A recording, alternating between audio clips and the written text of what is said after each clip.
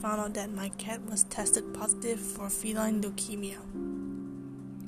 The statistics says that it's less than 10% of cats have it, but I've always wondered how accurate statistics are.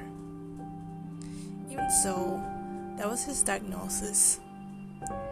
4 costly vet visits, and it came down to this. Another death looms, yet I had to stay strong.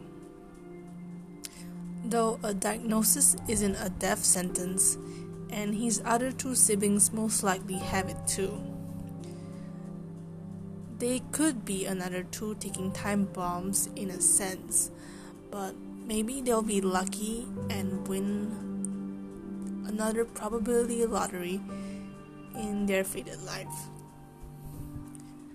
I thought far ahead in the future, and maybe I'll just take care of him until the end of his life. Meanwhile, also preparing myself and expect the death of my other 2 cats. That way, it can be just a fact, and I don't have to overthink and weep out my feelings of loss, thinking about what I could have done or didn't.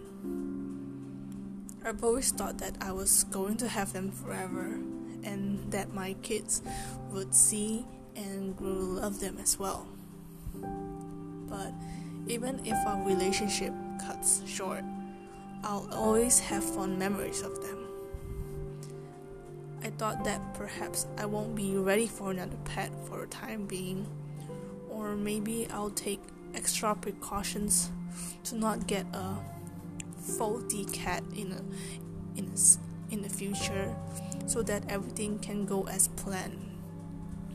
Then I remember that I too have a gene that causes breast cancer, and that I'm likely to get it in a few years' time if I'm unlucky, or in a couple decades or so if I'm lucky.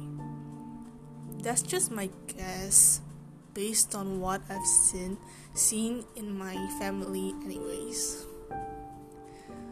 Another faulty gene, which surprisingly I don't think about it all that much. Occasionally last time, yes, but it's always been at the back of my head.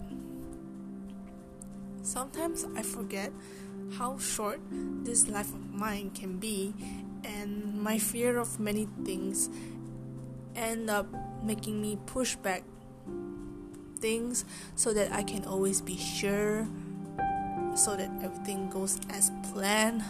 But it seems that most time things go the other way, and maybe that's my life lesson.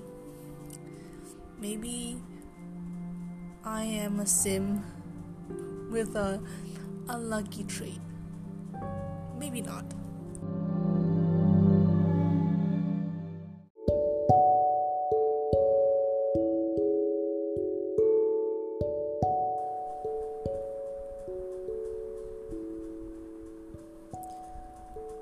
What appears maybe faulty maybe isn't all that bad. Why else would there be a choice for you to pick the unlucky or bad traits in Sims? Maybe that's just life. Nothing is ever good or bad, but it just is. And maybe that's how you make life interesting. So maybe you can get that cat you've always been wanting to get.